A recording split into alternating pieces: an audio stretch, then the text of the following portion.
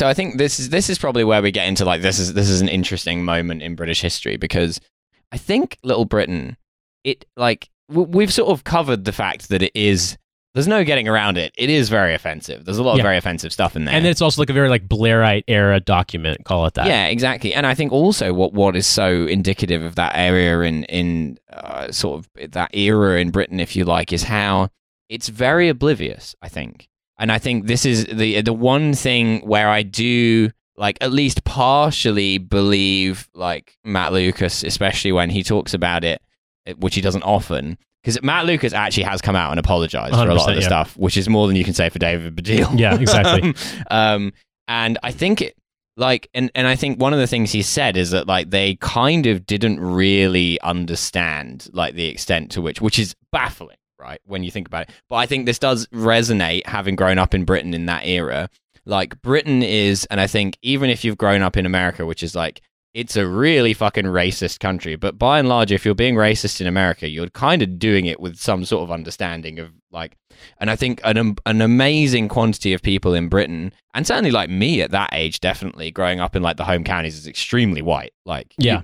And I think that kind of like, I don't know, like a lack of awareness about race, especially, is something that you'll notice a lot in like British stuff, and especially British stuff of this era, where it's kind of come out of like the 70s and 80s, where you'd get more stuff that's like, it's very deliberately being racist because it's like racism is good, into this era of like, oh, is that racist? And it's like, looking back on it, you're like, obviously. Yeah, but, Jesus. Yeah, and I think that's something that's like, it's important to wrap your head around. Like, like I think Britain is like, it's a country of like deep obliviousness, particularly about race, but about a lot of other stuff as well. Something that's interesting to me is that I grew up primarily in a white flight suburb of Indianapolis. I moved there when I was 11, and then I stayed there until I went to university, and I went to university in the state of Indiana. So I spent most of my life. I've got about 7 more years to live abroad before I'll have, or really anywhere before I'll have lived in one place longer than where I lived in Indiana. So I can feel like I can speak to Indiana pretty decently. And I would say that there was definitely an obliviousness, or rather a kind of uncaring, affected obliviousness towards being sensitive to race. But I don't think there was ever a moment when people weren't cognizant of it. Yeah. Like, I remember this very clearly. My 11th grade physics teacher was the only black teacher I had ever at my high school. My high school had 3,600 students, and I think we had maybe 60 or 70 kids who were black. And most of them were either their parents were like professionals, like they were like doctors or professors at Butler University, or they were from a part of the north side of Indianapolis that had been annexed into Carmel.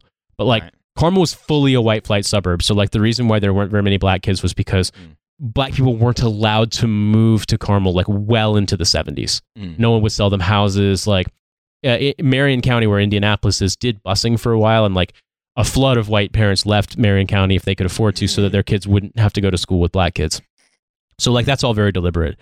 But anyway, my 11th grade physics teacher was black, and he had been an aviation engineer, and then he had been in the Peace Corps, and he decided to become a teacher.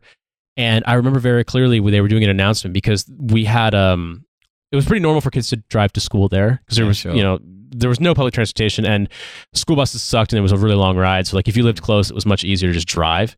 And we had one main lot, and then we had a lot basically around the back of the football stadium. Because of course, being a big American high school in the Midwest, we had a football stadium. Yeah. And kids called that the ghetto lot because it was the furthest lot away. Now, it became so normalized to call it that people would make announcements over the intercom for like, oh yeah, this happened, we're having a meeting in the ghetto lot.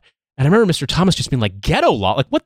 You could see like he wanted to say, what the fuck are you saying? But like, obviously he couldn't say that in a room full of white kids. But like, I could just see that. Like, and it's like, that was the first time it dawned on me, like, oh yeah, we're using ghetto to mean shitty because we say that about where we make black people live in this country. Like it dawned on me in that moment. Like there's so much about what we do here that's very obviously being racist. Like just like it's so baked into shit. But like it would be very, very difficult for a show like Little Britain, even in the tame version, to get through on American TV, because I think both there would be more awareness and the fact that it would generate outrage. And I think that the impression I get is that even in the early 2000s on American TV, doing something like this would probably have hurt them more than it helped in terms of them losing advertising, because people would get mad, because obviously we have ad-funded TV and stuff like that.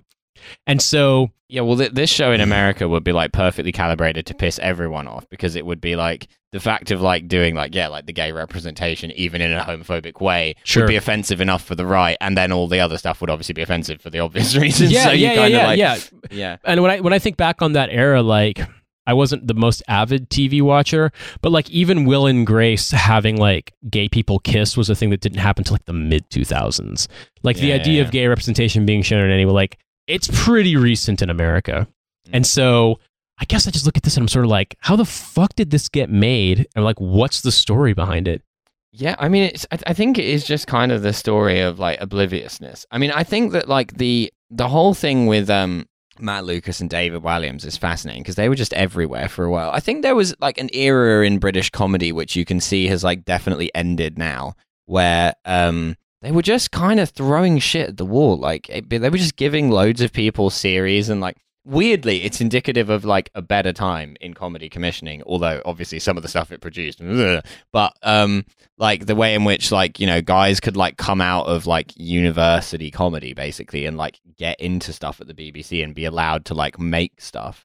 And that just doesn't exist anymore, really. Like there's not the budget for any of that stuff, or like they kind of make like everything's made by the algorithm now, right? So like there has to be like 9 different shows that are all like satellite to the Great British Bake Off, and there has to be 9 different satellite shows to Love Island and whatever, because it's like whatever like can juice the viewership the most. TV is a dying medium, whatever.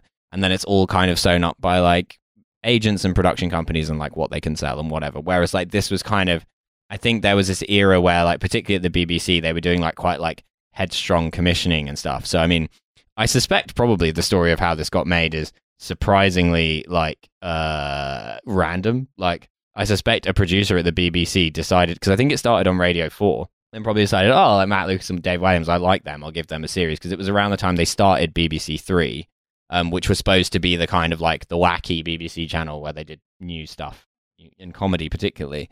And so yeah, they were kind of right place at the right time to make a really bad TV show. And this show was actually pretty popular, wasn't it?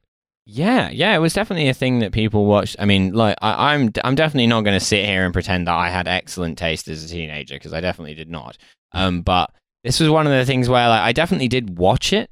Sure. But it wasn't something that I like particularly liked. Like there were definitely, and I mean, I think this came out in the discussion we were having on Twitter a bit earlier. Like there are like flashes in it of like stuff that's funny or good. Like, I mean, the again, this wasn't in this episode, but like there was a recurring sketch where it's like someone trying to get something done at like a bank or whatever, and then like the customer service person is just going like, no, the computer says no.